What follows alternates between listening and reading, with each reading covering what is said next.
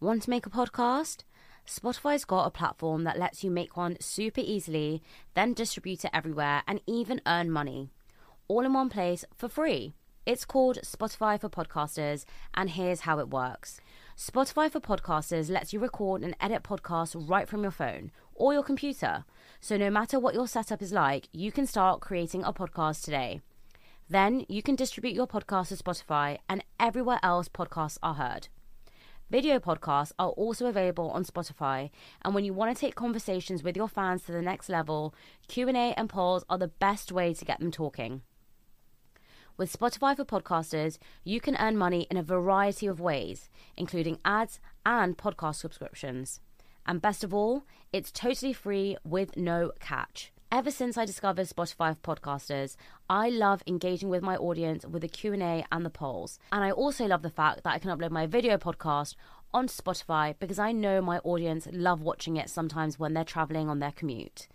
I highly recommend you give it a try, and you can download the Spotify for Podcasters app or go to www.spotify.com/podcasters to get started. It was really nerve-wracking from being the biggest editor of one of the biggest UK wedding magazines to then leaving and representing your own brand. Are big weddings a waste of money? Weddings in the last 10 years have just become crazy, in my opinion. Everything has doubled, tripled, quadrupled in price, in terms of extravagance, in terms of expectation. It can be difficult to keep up with the standard. Now, with all the digital resources you have to Pinterest, Instagram, TikTok, all of these amazing wedding blogs, it can be overwhelming. Yes. And you do feel the pressure. The average cost of an Indian wedding, when I looked it up on Google, in London is between £50,000 to £100,000. There are so many bad things that are happening in the world. Should really people be spending millions on weddings? What's the average cost of a wedding? You could get a beautiful venue, anything from £7,000 to £10,000 starting. Outfits you can get as cheap as £1,000 all the way up to £10,000. If you want a really amazing videographer or a photographer, they charge £3,000. Makeup artists can vary anything from £300 all the way to £1,500.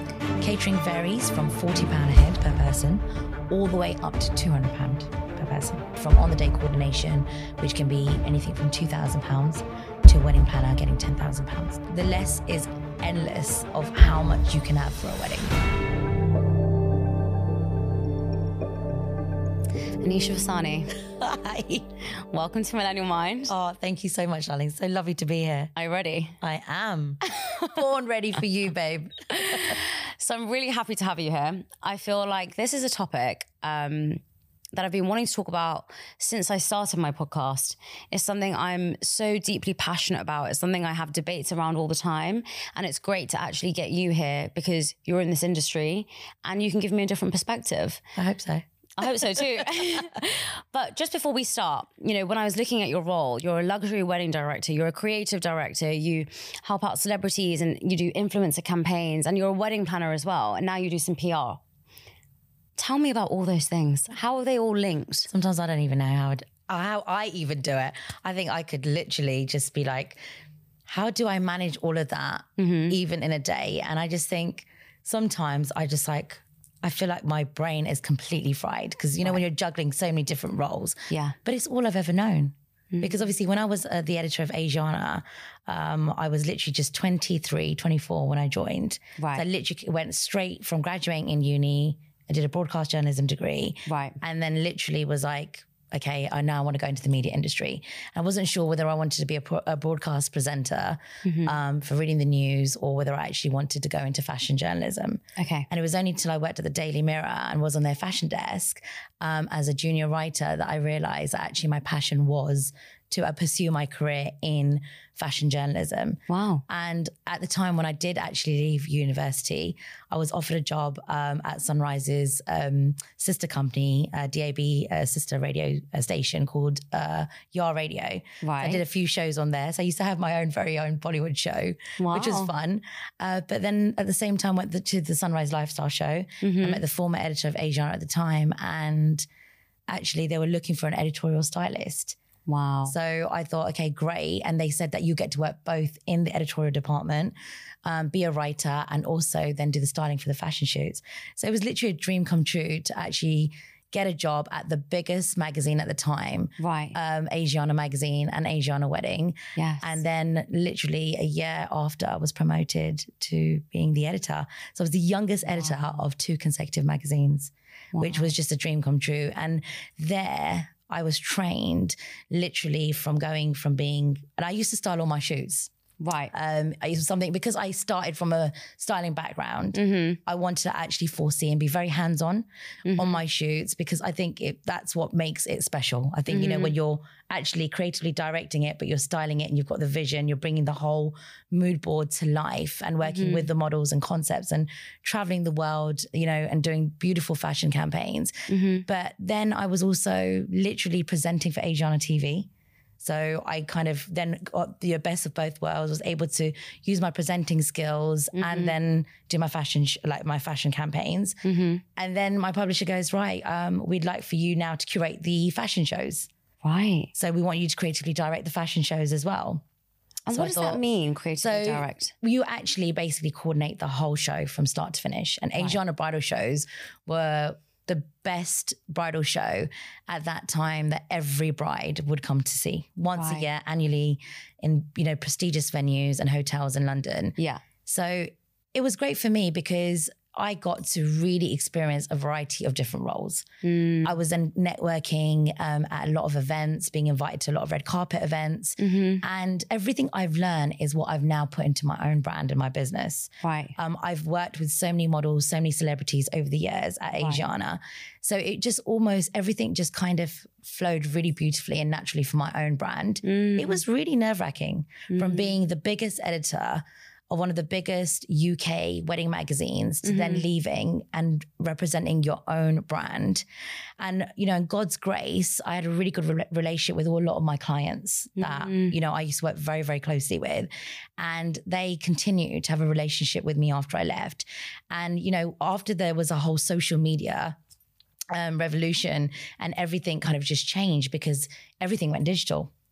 And that was at the pinnacle of my career, where I was leaving Asiana, and then brands wanted to do campaign shoots for their own Instagrams, their own websites. So it was the perfect timing for the transition. Right. Was I nervous? Was I scared? Of course, because I thought, wow, I've been part of this big brand and a team. And that was the hardest part. I missed working as part of a team. But now I've been fortunate to form an amazing team, and all of the amazing freelancers and the creative team I work with, they're all become amazing associates, but they've now also become really good friends. Yeah. So it just kind of all just really fell through naturally. And a lot of people that I used to meet, whether they were industry friends, would say, we want you to plan our wedding. Wow. So the first wedding I planned was for Rishi Rich when he got married. And he said, I'm not getting married unless you're going to plan it. So that was the first wedding I ever planned, and it went really well.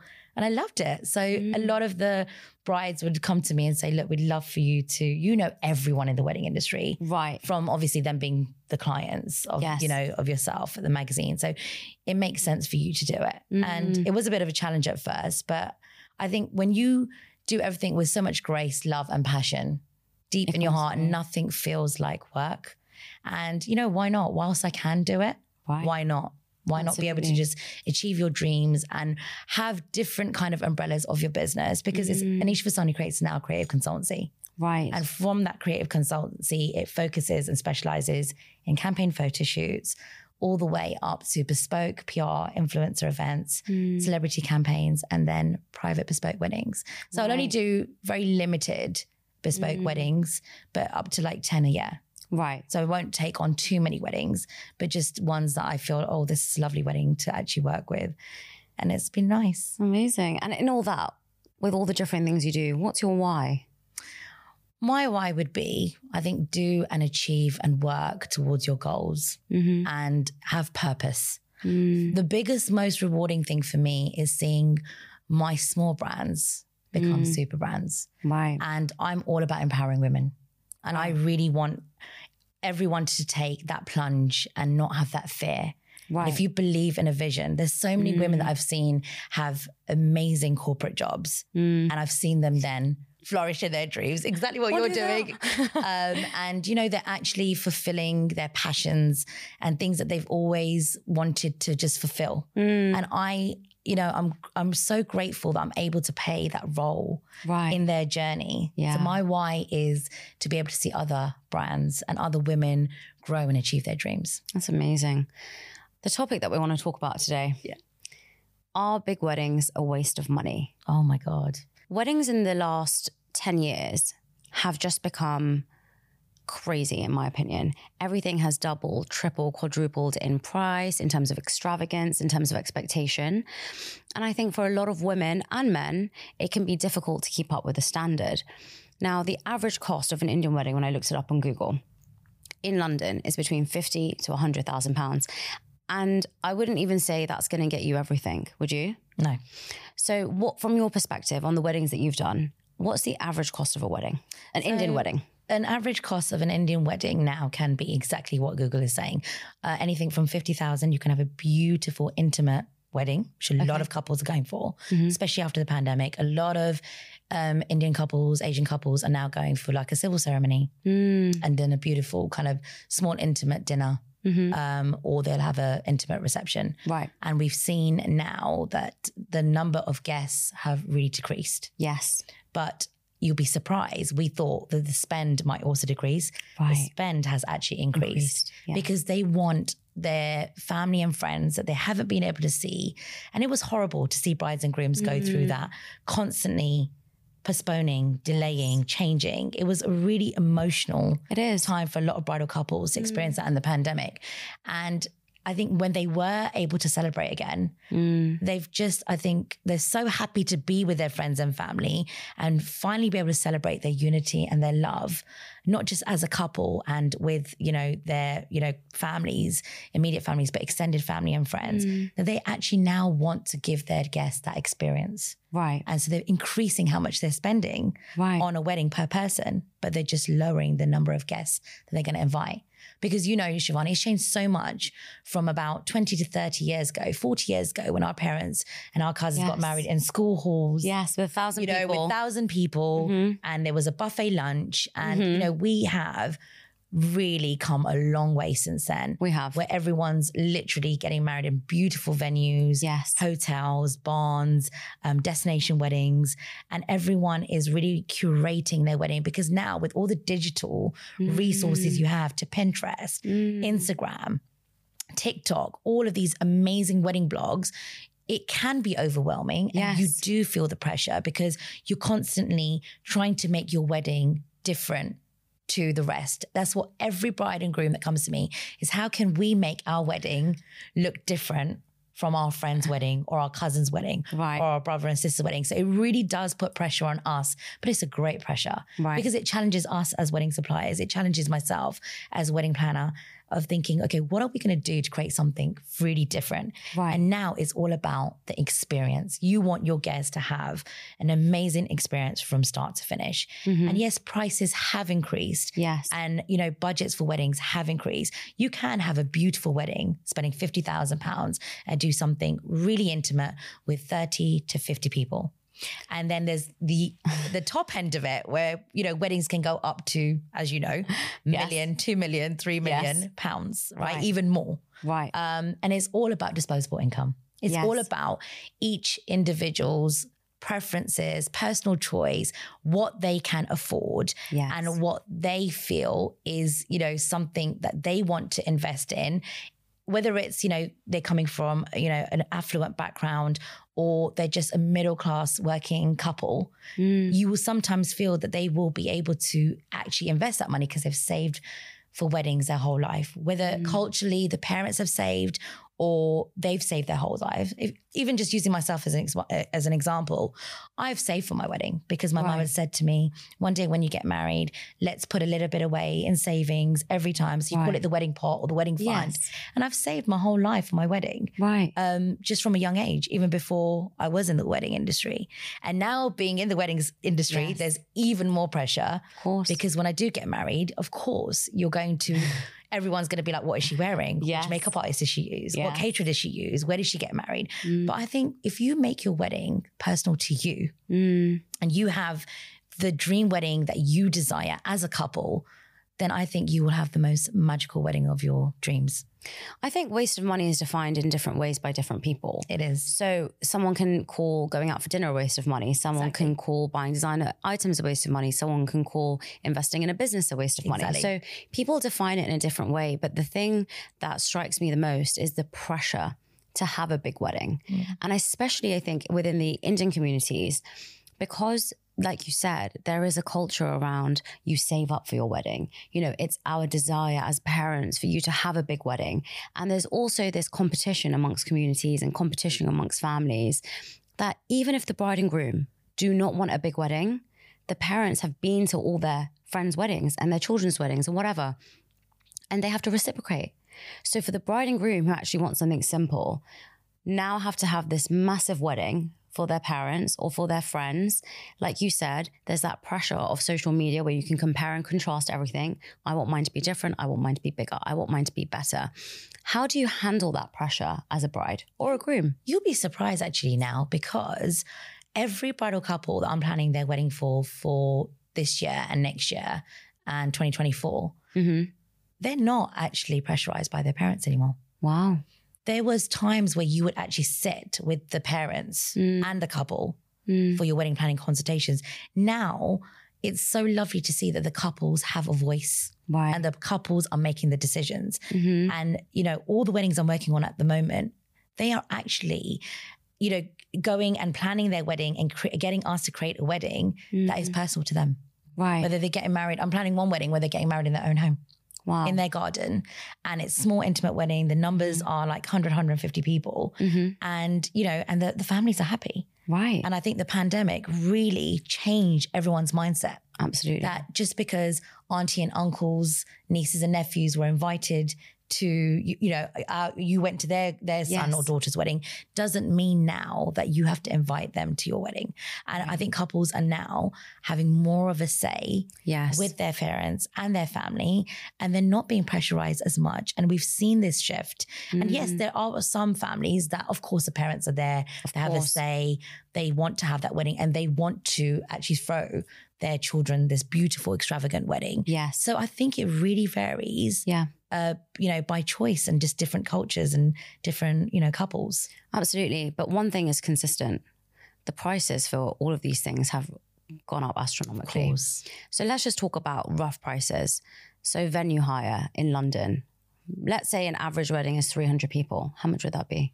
So if it can vary, you can have a beautiful wedding, anything from 80,000 up to 150,000. For the venue only? Venue would cost anything from, you can get venues as cheap as £10,000 now. £10,000, okay. Yeah. But now a good venue could be anything from 20 all the way up to 30, 40,000. Okay. So it depends whether you're with us. We have lots of lead up, right? We have a whole week of wedding celebrations. Yes. So it starts from the henna party to the haldi ceremony to the sangeet, the mehndi party, and then going off to the civil, because we still have our civil.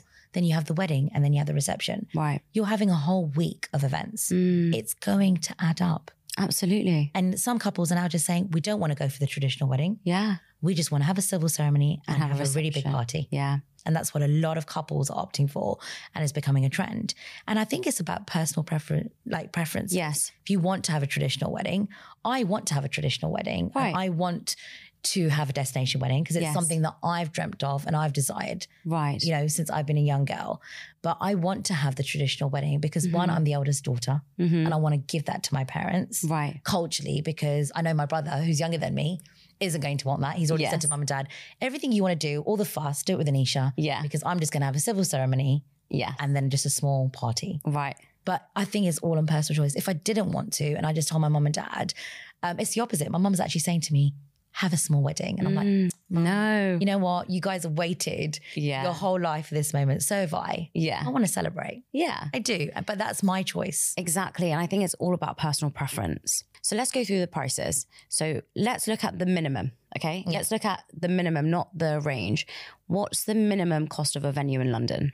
A minimum, you could get a beautiful venue for anything from £7,000 to £10,000 starting. What about the outfits for the women and the men? Outfits you can get as cheap as £1,000 all the way up to a designer piece for £10,000. Okay. Now the cinematography and video are free. If you want a really amazing videographer or a photographer, they charge £3,000. A day? A day. Okay. That includes the album, the hours, the editing. Right. All that time that goes into, obviously, producing the last final edits. Of course. Makeup artist. Right. Makeup artists can vary anything from £300 all the way to £1,500. Catering. Catering varies from £40 a head per person all the way up to £200 per person. Wow. Anything else I'm missing? Event coordination, on the day coordination. Event coordination. Event planner. Start. It depends because obviously you can come on and work with a couple 3 months before. Right. Or you could be on their whole journey from a year. Right. I'm working on a couple that's getting married in 2023 Wow. and started in 2021. So I've been on a journey with them for 2 years. Wow. So it varies. It can be from anything from on the day coordination, which can be anything from £2,000 to a wedding planner getting £10,000. Stationery. Stationery varies because it's all dependent on what you want. Right. So like, you know, menus, invites can anything be like from anything from like £10 a head going all the way up to £20, £30 a head. You can even get beautiful e-invites now. Right, to exactly. save costs. Yes. Save the date. Exactly. And it hardly costs anything. Any other costs I'm missing? There's transport. Okay. There's cars. There's hairstylists because now you can get a makeup artist And and a hairstylist. Okay. You've got your jewelry. Right. Oh, yeah. You've got all your entertainment, your DJ, your production. Missed it all, didn't I? Yeah, performers, dancers. The list is endless of how much you can have for a wedding. So, you know, it really, really varies. So the average cost you're saying is around £100,000. Yeah. And that's for how many people? So you can do that with 100 people all the way up to 500 people. £1,000 per person. Literally. My God. But that's for the wedding and the reception. It's 2 events. We've all heard. Sometimes they even squeeze in a civil in the daytime. Yeah, I've heard that. People do 3 in 1. Now, we've all heard about the MUA scam. A lot of people are looking at that because they're thinking, is my event planner worth it? Is my makeup artist worth it? Is my hair person worth it? Is my caterer worth it? Whatever it is, people start then to question everything in the wedding industry. Now, one thing I find a bit of a problem is that nothing is regulated and there's no clear price on what something is. And a lot of my friends at the moment will call up a DJ, get his price, and 2 days later they'll call up the DJ's group and they'll give him a different price. And it can feel very overwhelming, like you said, when you've got all of these pressures of getting married, that people are giving you different quotes and people are trying to take advantage of you because they know that you're in a desperate situation. Now, I want to talk about the MUA scam because it's one of the most recent things that people have been talking about. And what somebody was saying, the whole reason why this MUA scam came out was this girl was saying that when I get married and I book a makeup artist, why is it that I have to pay extra because it's my wedding day? So if I went to Jimmy Choo and I bought a pair of shoes for £500, when I go to Jimmy Choo and tell them I'm getting married, they wouldn't suddenly increase the price to £800. So why do makeup artists take advantage of you? But that is their set prices because it's based on their years of experience and their skill set. Right. Now, if you're going to want to, like you said you're going to go and buy a pair of shoes. There's a big difference with going and shopping in Primark and then going to Jimmy Choo. Right? You're paying for their talent. For sure. They've been, you know, these makeup artists are charging this much. They have been in the industry for 15, some of them 40 years in the industry. And you are literally paying for their talent, their skill set, you know, where they invest so much money into training themselves and keeping up to their trends and to educating themselves and learning all the skill sets. When they go to learn even from different makeup artists, like Mario, Kim's makeup artist, how much do you think they all charge? Yeah. They charge extortionate amount. J-Lo's makeup artists, they are extortionate, but you're paying for the brand. Right. When you're going to go and shop with Chanel, a £5,000 bag, you're paying for the brand. These makeup artists are now brands.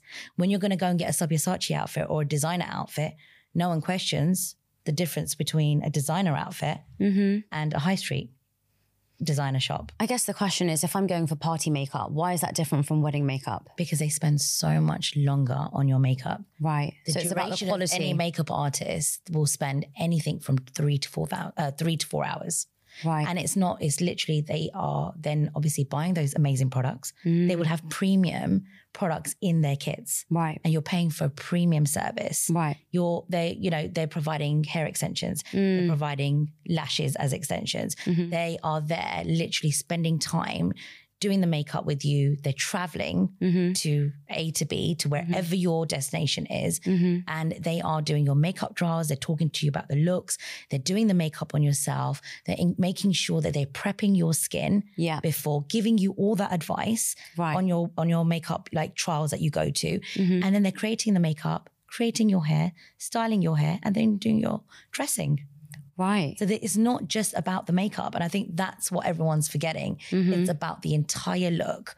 And they're obviously, the makeup artist is the first person you see other than your wedding planner. They're the ones that are holding your hand the whole step of the way, ensuring that your nerves are calm, that, you know, you're literally excited, you know, you're talking about your whole wedding week. They are the ones that are going to make you look amazing on your wedding day. And again, it's your personal choice.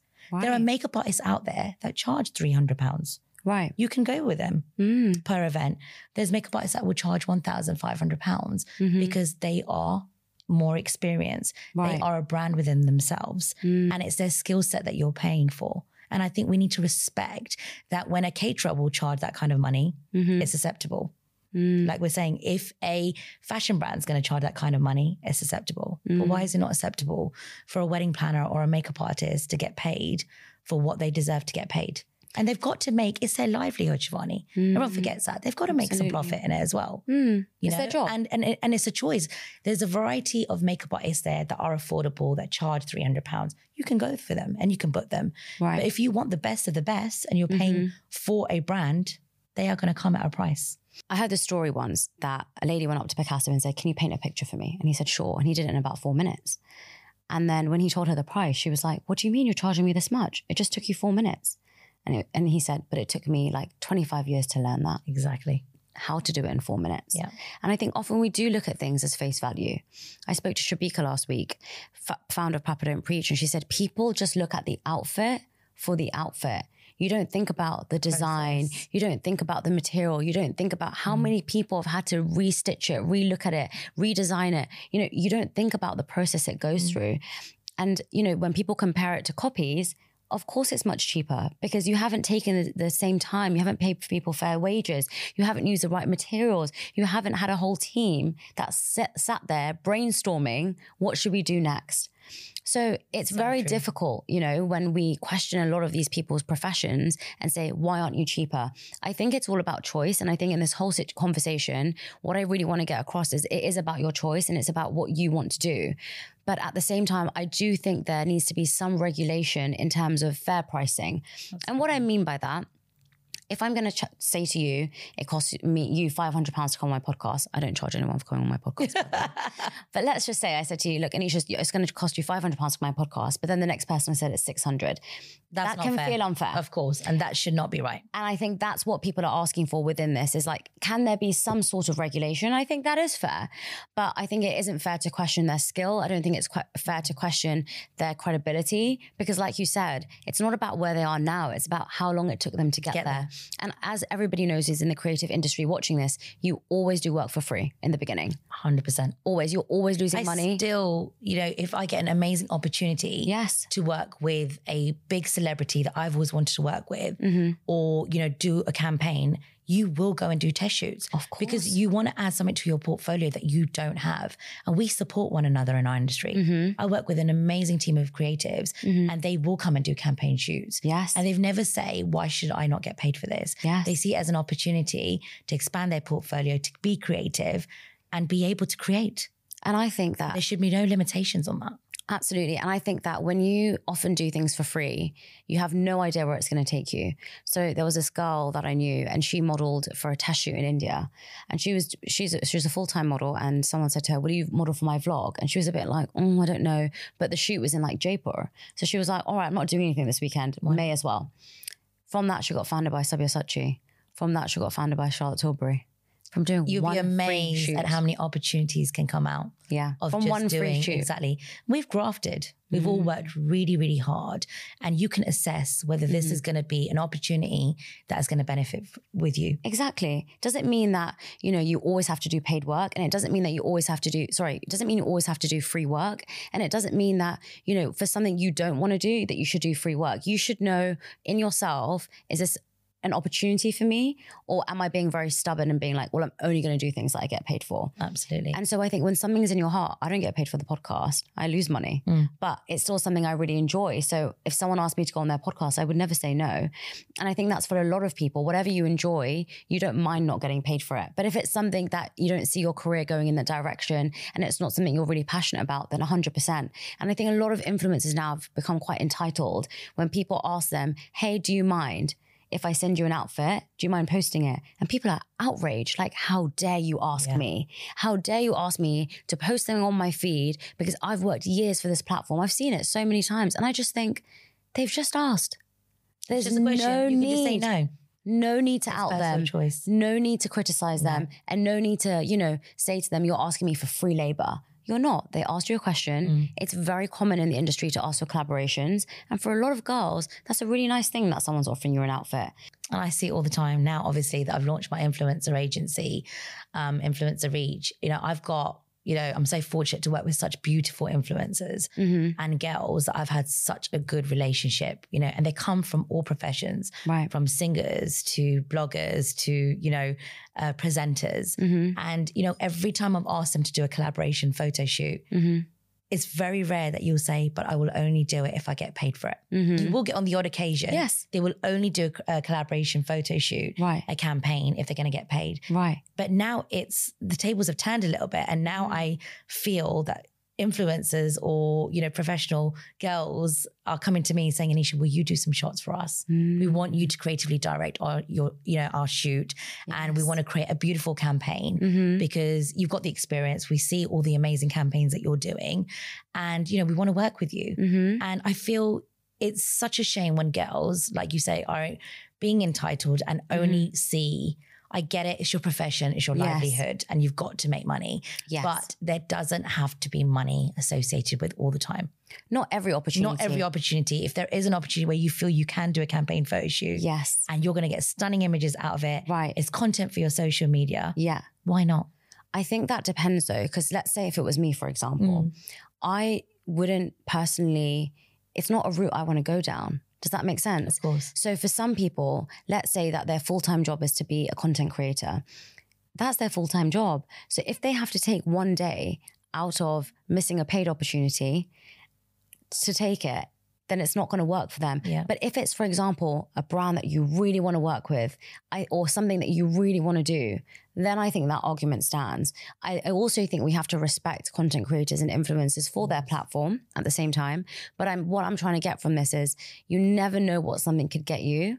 And so if there is an opportunity and you're not doing anything that day and you're not that busy that month, let's say, for example, you will see a lot of people saying, yeah, that month I'm going to collaborate. But on the months I'm really busy, you're not going to. It's very difficult. And they will say, like today we've done a beautiful collaboration shoot today for a presenter, and she wanted to do some beautiful shots. Yeah. And, sometimes, I'm very proud that I really do support my girls and I get them paid work. I do, because there'll be times where I'll go to them and say, I'm going to give you this beautiful product. Yes. And I'll invite you to my amazing launch that I'm doing for this brand. Yes. And there's called Gifted. And you write on Instagram, Gifted, hashtag Gifted. Yeah. And again, it's your choice. I'll always give them the option. I'll never pressurize any of my influencers or celebrities. I'll be like, this is brand I'm working with. They really love your profile. They love your engagement. Right. They love what you represent. They love your personality. Would you like to do this? And I give them their choice. And if they say, Anisha, no, we're not going to be able to do this. This is how much we charge for a reel. Yes. This is how much we charge for an Instagram grid post or story. And I've got everyone's rates. Yes. I then go back to my client and they will pay. Right. And that's it. It's got to be fair. It has to be. There will be some creative collaborations, of course, where you will work for free. But like you said, it's creating opportunities and it could open up so many other avenues and doors. And most of the time, they're all paid because I myself educate my clients that you've got to respect bloggers and influencers because they don't see the amount of content time, editing, photoshopping, all the work that goes into planning their content and their strategies. Even this podcast, how much work have you gone to doing, just setting up these questions, this set, this studio? I think everyone forgets that. Absolutely. It's very easily missed in the creative industry. But I want to ask you around the PR thing. So obviously you run a PR agency. As a brand, if you're working for them, can you guarantee people can post? Because that's really difficult now, isn't it? Even when I gift bags for the podcast, I can't force people to post. How do you manage that between the brand and the client? So I set the expectations really clearly for my clients because even though it's not just a specific PR agency, it's an influencer agency. Right. But what we do, because PR is getting press. Yes. And I used to be press because I used to be invited as an editor of a magazine to all red carpet events, product launches. Right. Now we've seen a shift. They want press, but they now want influencers. Influencer press. Because they want to reach the influencers' audience and followers to get their brand awareness out there. Right. So we manage the client's expectations. Right. We will always present our list and say, these are all of our girls that we work with. Right. And we don't just represent Asian girls. We've got Caucasian girls. We've got Afro-Caribbean girls, Oriental girls from everywhere. Even, you know, some of my influencers are global. Wow. Okay. And, you know, they are based from the USA to Dubai to even in Europe. And we will send them the list with their insights, a media pack that we then create for all of our influencers. And we will say, these are the ones that we feel will be best suited for your marketing campaign or your product launch. And then you can decide. And then I'll go out to all my girls and say, would you like to be part of this campaign? Right. Would you like to, you know, attend this event and launch? And like you said, if they're available and they like the brand, they'll all come. Right. And I did an amazing jewelry product launch in Mayfair on Friday. And all my girls came because the brand was so unique. It was just so diverse. It was an infusion of Asian designs with Western statement. And they loved it because it was a different, very unique kind of concept. And they all got a beautiful influencer box, gifted. They posted the revealing of the box. Right. And then afterwards, if we want to take them to the next stage and say, can you create a specific reel? Right. Or a grid post on this, then obviously some of them will do it, you know, because of the love for the brand. Yes. And some of them will say, well, there's a rate associated with it and you have to respect that. So it's about managing expectations of both the influencer, the celebrity and the talent with your brands. Absolutely. And like we said previously, it's good that we respect people's choices because for some people, it could be a dream come true to work with a brand. And for other people, it could be like, yeah, I don't mind. I like the brand, but it's something that I'm going to have to put a lot of work into because it's not something I've dreamt about my whole life. And I think that's the kind of wedding discussion, going back to it again. For some people, planning a wedding is something they've wanted to do their whole lives. And for other people, it feels like, yeah, I get it that we kind of need to do it, but it's not something that I desperately want to do. Yeah. Now, the question around big weddings, and this has been happening a lot recently, is it moral to have a big wedding anymore? There are so many bad things that are happening in the world. We constantly presented with a new crisis, constantly presented with different donation options. You should help here, you should help here. There's a war going on here, there's battles going on here. Should really people be spending, you know, millions on weddings? So, you know, I've got Priyanka Chopra and Nick Jonas. They spent £800,000 on their wedding. Charles and Diana from ages ago, I know that's really old, but you know, they spent 110 million back then.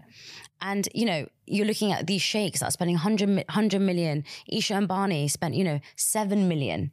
It's crazy. It's getting to the point where it's like, you know, people in India, for example, these Indian celebrities, and I'm not criticizing any of them, I'm just looking at it from a different perspective, is could you say it's immoral? How people say, you know, it's immoral to almost be a billionaire and hold that much wealth.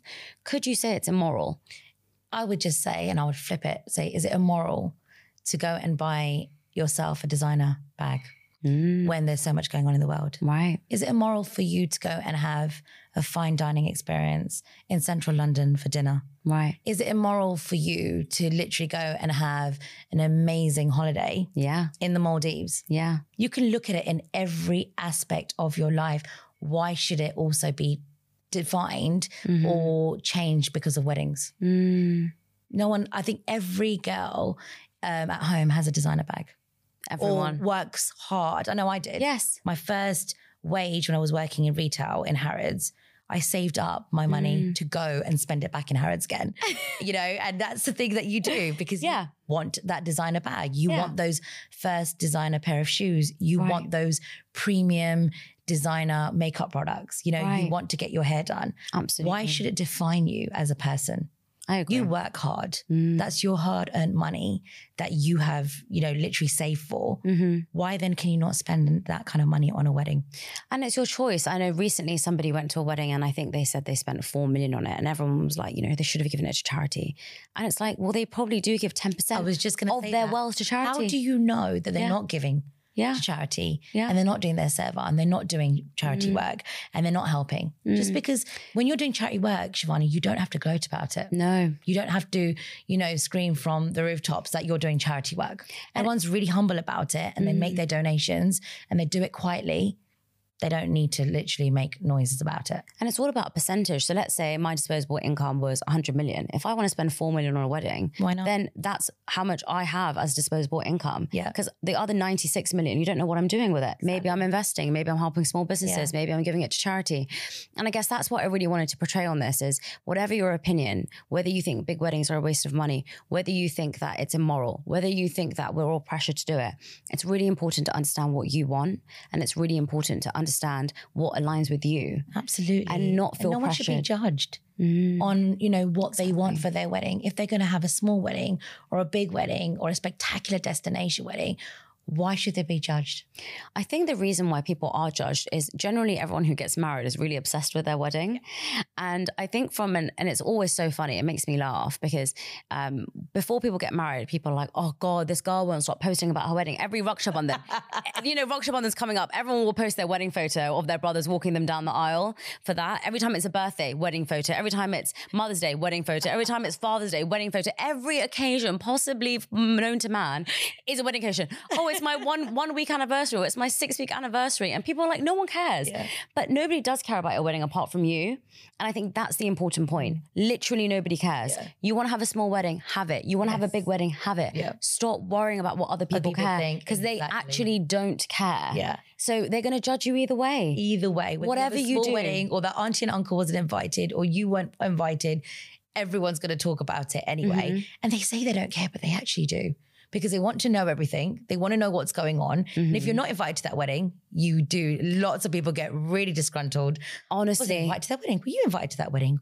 I wasn't invited to that wedding. Anyone who's listening to this podcast, please don't invite me to a wedding. I really don't want to come. Hey, you're coming to my wedding, okay? So you will be invited to a wedding. But I think the point on one of the things I wanted to talk about is expectations between couples. So one thing you've mentioned, which I think is really nice, is that now you're seeing a lot of couples coming in having that conversation with each other rather than with their parents and their aunties and their uncles and there's like 20 people in the room.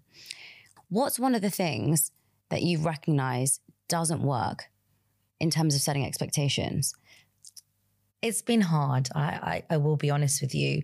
I have planned a few weddings now where there's a lot of tension between couples. What has been nice to see is that, as you were saying, brides can get quite obsessed with their weddings. Yes, they can. They are. You can have bridezillas. Yes. And, sometimes, it is their be all and end all. Yes. They wake up and they think about their wedding. Lunch, they're discussing their wedding. Dinner, they're discussing their wedding. Even in their sleep, they're probably talking about their wedding. And it does take over. And, what's been nice actually, the couples that I'm planning the weddings for, the grooms have been so actively involved. Really? They have a say on what they want with the theme, to the design, to the colors, to the flavors of the cakes. They come for the tasting for the food. They come for the tasting for the cake.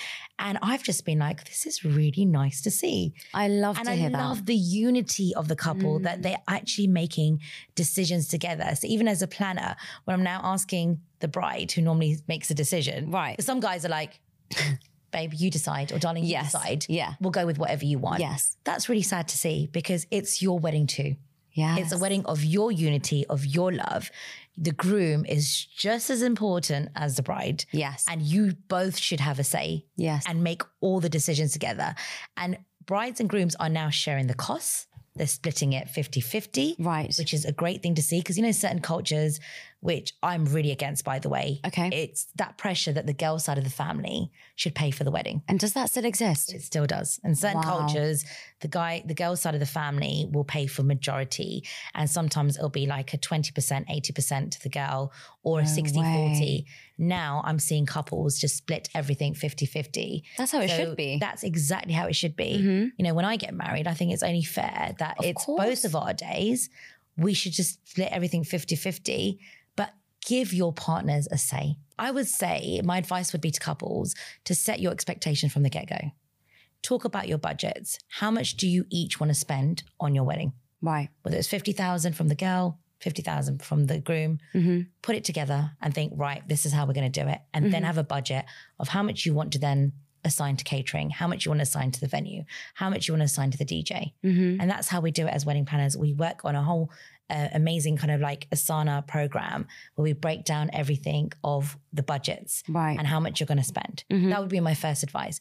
Secondly, really identify from the beginning your vision. What do you want? Do you want to have a destination wedding? Do you want to have a civil? Do you want to have a traditional wedding? Do you want to have a religious wedding? And make sure you both have consensus on it. Right. And then listen to one another. If the groom is saying, I really want to have fireworks at my wedding, you know, because that's something that I want as a bride, you know what? Respect what your groom wants. Right. And if the bride is saying, I really want to have, you know, a performer or singers or dancers for some sort of entertainment, find a nice middle ground where you're both getting elements of your wedding that you're able to then share. And I would just say to brides, you know what? Really let them have a say. Where a lot of couples go wrong is the bride takes over and wants to do everything herself. Or sometimes where the grooms go wrong is where they don't take enough interest and don't support the bride, where the poor bride's then having to deal with everything. If you guys work together to literally deliver and create this dream wedding that you both want together and you work hand in hand, I think, you know what, you're going to have such a beautiful time planning your wedding. And at what point do you think you should have these conversations? Is it before you get engaged? Because I'm sure you've seen a lot of couples break up, and we're seeing that a lot now. It's really sad. It's really sad because I think the families aren't aligned, they're not aligned, and these conversations are scary to have before. You know, when you're dating and you're asking someone how much you want to spend on a wedding, it's uncomfortable. When you're dating somebody and you say, I want to have a really big wedding. Now, at one point I found hearing from other people's stories quite interesting is the bride wants something big, the groom wants something small. Let's just say this for an example. It's very common. And the bride has said, well, I'm willing to pay more. And the groom has said, I don't want you to pay more. What do you do in that situation? Because his ego is being damaged. Absolutely. And you do see this a lot. And you've just got to find a really happy medium for both of them. To say, okay, why don't I come up with a solution that where you're not spending so much, but the bride still gets an element of what she has envisioned. Yes. And there are lots of options out there because we always say this is your low budget quote with the supplier. This is your middle ground quote. And this is your premium quote. We always offer 3 to 4 different quotes from different suppliers. So if you said, I want a DJ, I'll give you then 3 different DJs or 4 different DJs that work within different budgets. And then it's up to you of how much you want to. Some couples will be like, okay, you know what? We haven't exceeded the budget as much as we wanted. So at the end, we've got, you know, a little pot still left. So we will now go for the sports car. Or that vintage car. Or the helicopter. You know, they will then assess it like that at the end. So they'll pick their premium option for whatever they want. Where it can sometimes go wrong is when I feel sometimes the families start to interfere. And I've witnessed that a lot where there's a lot of pressure from the parents and the in-laws because, you know, they want certain things in their way. And, you know, sometimes as a wedding planner, you're literally in the middle. Mediator between the two families. And you've just got to make sometimes the families understand because their way of thinking is sometimes very different from the younger generation. They want the traditional, just say, Indian lunch. Sometimes the couples are like, well, we don't like Indian food and we don't want an Indian lunch. And it's about finding that ground. Be like, well, my solution would be, well, we'll have some live cooking stations. So you'll get one station for the Indian cuisine where you can have your traditional food. We'll have a Lebanese live station. We'll have an Italian live station. There you go. You've accommodated everybody. That way both parties are happy. The families are happy. So that's what our role is. There's so much pressure, Shivani, as a wedding planner. I can imagine. Because you're literally holding their hand. You're consoling them day and night. You're on that journey with them for a whole year. You go to all the consultations with them from the start with the caterer to their tastings, all the way to their bridal appointments. And then when you see them on the day, it's so emotional just to see how happy they are. And that they finally are there to that day. And all I advise my couples is enjoy that day. You know why? You've spent so much money on your wedding. Everyone's enjoying it but yourselves. I want you to switch off. I always say to my couples 1 week or 2 weeks before, right, no more wedding talk now. Go and enjoy yourself. Go and, check yourself into a spa. Go for your bachelorette and hen parties, your stags, and go and enjoy yourselves. Pamper yourselves and now enjoy this moment. But some people can't switch off.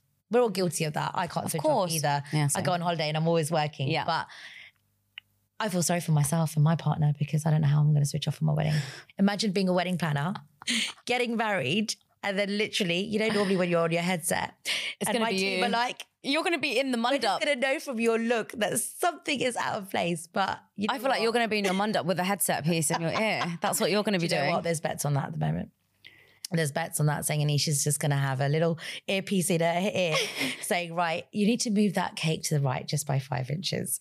And lots of brides actually want to go down and check their room even before the wedding started. Wow. They just want to have that peace of mind. I think it's really easy to become really obsessed. And I think that's where a lot of the arguments come from. And it's all about understanding a different perspective. And understanding a different perspective takes you to take that personal responsibility to say, I'm wrong in this situation, or I understand. But a lot of people change their minds, Anisha. So you have a lot of people before the wedding who say, well, their engagement, and they say, I want a small wedding. And they speak to their parents, and they speak to their friends, and they check their TikTok, and they check their Instagram. And then they're like, now I want a big wedding. Yeah. It's really, what's one of the most common things you've seen as to why people are breaking up their engagements? It's literally they're arguing about the smallest trivial things sometimes. But don't you think that... And their personalities, I think, come through because they get stressed out. And then they're bickering about all their wedding details when really it's not even worth arguing about. But if you can't handle the arguments during your engagement, how will you cope with the life during marriage? So that's why I say to everyone, if you see too many red flags during your wedding planning and that whole journey in your process, I'll always say to them, please try and work through it. Even go away for a few days and work on your relationship with one another. Right. But if you really feel that you're not compatible, and weddings can bring that out of you. They do. Because they're life decisions. Right. And if you can't handle a decision as like a few decisions in your wedding planning journey, how are you then going to make big life decisions? Your next stage is going to be buying a house, buying cars, having kids, deciding the children's education. You're adapting. There's a lot of pressure on the women as well because you're getting married, you're leaving your family home, you're leaving even sometimes your own personal homes if you live alone. Yes. And you're going to live with this whole new family. Right. Which you may or may not know. Some people know them, for many, many years. You're giving up your surname. You're giving up your whole entire world to go and be with this family.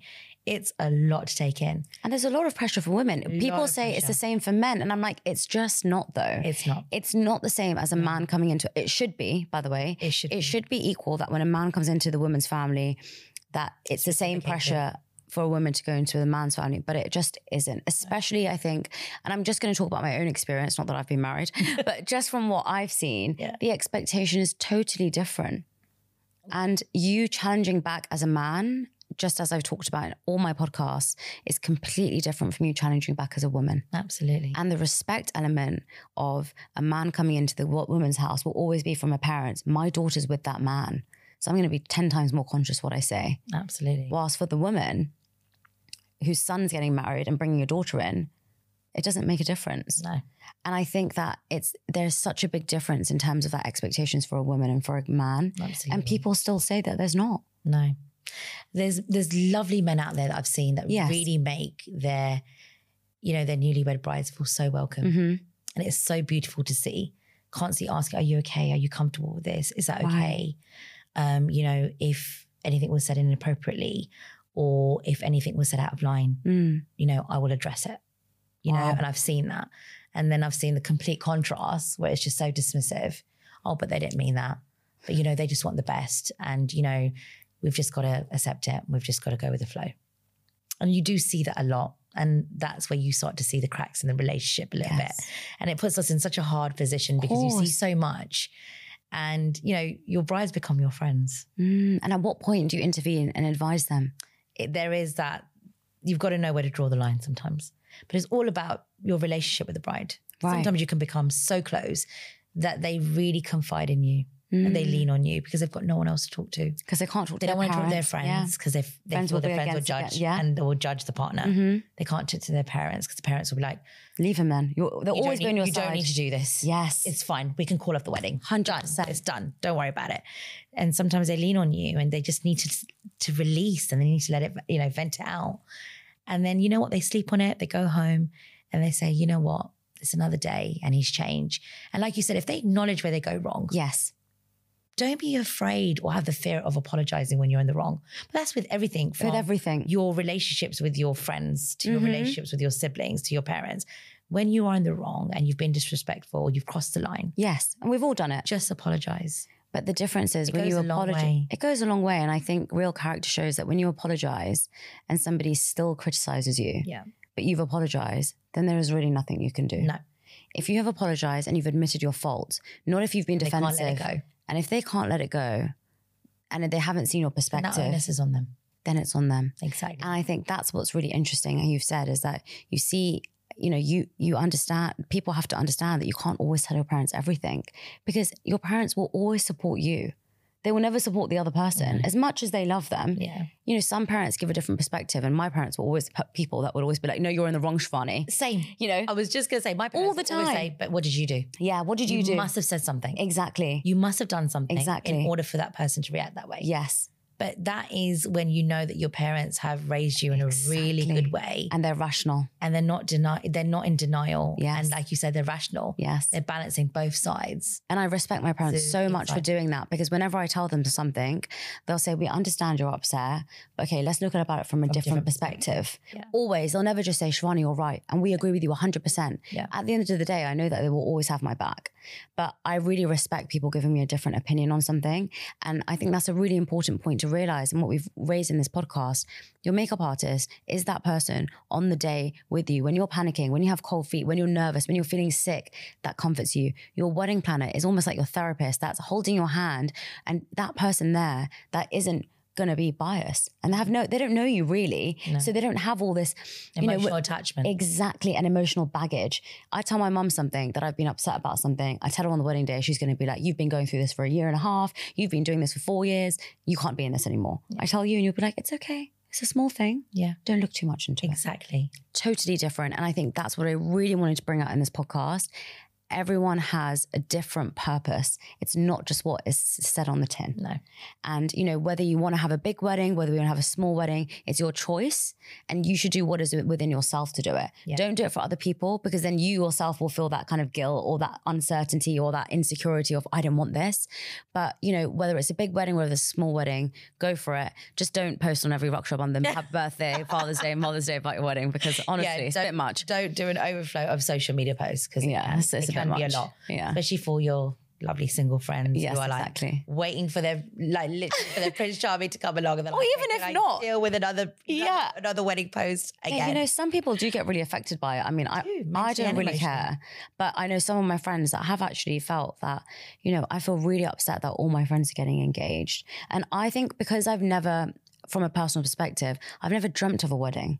I'm not that girl who's like, I can't wait for my dream day. I've dreamt of having a dream house and I've dreamt of having a family. So I think when I have kids, I'm going to be one of those really annoying mums that post about their kids all the time. I'm definitely going to do it. And just, unfollow me now if you don't want to see it. But it'll be like, Shivani, can you please stop posting about your kids every 5 minutes? Look how cute they are. I do it about my niece and nephew. I actually got told last year, do you have kids? I got invited to a PR event with my niece because they were like, bring your daughter. I was like, oh, she's actually my niece, but what a compliment. I get told the same thing when I take my loads of pictures of my goddaughter and my godson. Right. Oh, I thought you were married and I thought you have kids. No, not married.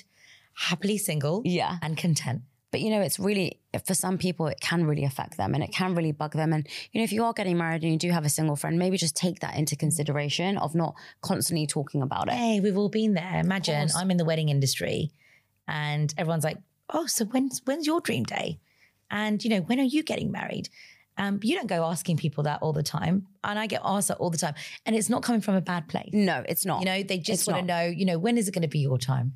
You've seen so many of us get married. You've done the most amazing wedding campaigns. Yes. You dress brides day in, day out. You style them. You plan their weddings. Yes. When is it going to be your time? And I just say when the timing is right. But it used to affect me, Shivani, a lot.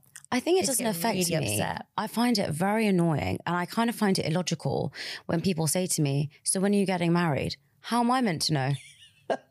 Why are you asking me? Yeah, that I'm going to ask right now. Right. Like, why are you asking me? And sorry, what's the question in that? Because do you think I'm going to tell you it's May the 8th and you're not invited? If you wanted to be asked, if you wanted to know when I was getting married, if you were going to find out, you'd have found out. But if I'm single, if I'm in a relationship, or if I'm engaged, don't ask the question, because if I'm engaged and you haven't got the invite, you're not going to be invited.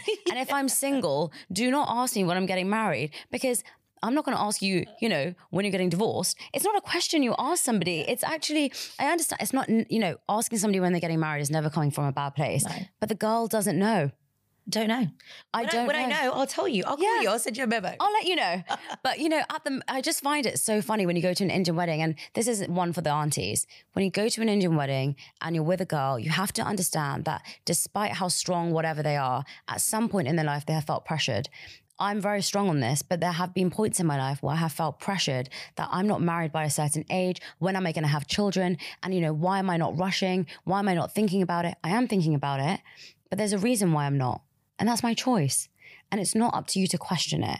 It's not up to you to ask me why I'm not, because not in my situation, but some girls are really going through it. And I met somebody the other day, and she was in her 30s, and she said, I'm marrying this guy. I've been with him for 12 years. And I said, oh, wow. I thought you have just recently met him. And she said, we had a lot of stuff to work through. And I thought that's so powerful. So much. Because she said, so many people came up to me and said, you've been going out for too long. And, you guys have been like relaxing and you haven't been thinking about it. And she was like, I wanted to work things out, but I didn't want to start my marriage off in a bad foot. So I had to take those years to change myself, and he had to take those years to change himself. Yeah. And if you go up to someone and ask them why they're not married, and they're going through something, it's only going to make them question it more, and it's only going to make them feel worse. So just avoid asking the question. Yeah, I think everyone just needs to really think when you ask that question, what is that person going through? Mm-hmm. Do you think that person doesn't want to be married? Right. Does anybody, some people do want to spend their life alone, and that's their choice. Yeah. Just the way some people don't want to have children. Yes, that's completely their choice. And they want to live alone. And again, it's all on personal preferences and personal choices.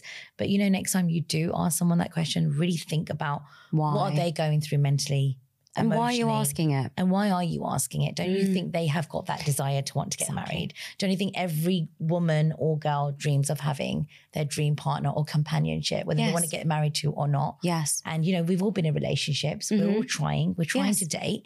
It just hasn't worked out. Exactly. And I'd rather be sure now than get married and it end in tears or go through that divorce. I'd rather take that 12 years or those 10 years to be with someone and know that this is the man that I want to spend the rest of my life with, without any doubts and without any questions or any red flags. Exactly. And be happy.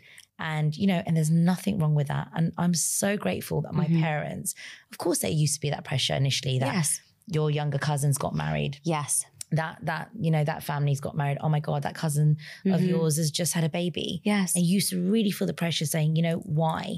It's because you work too much. You are too focused on your career. Yes. And that's why you're not getting married.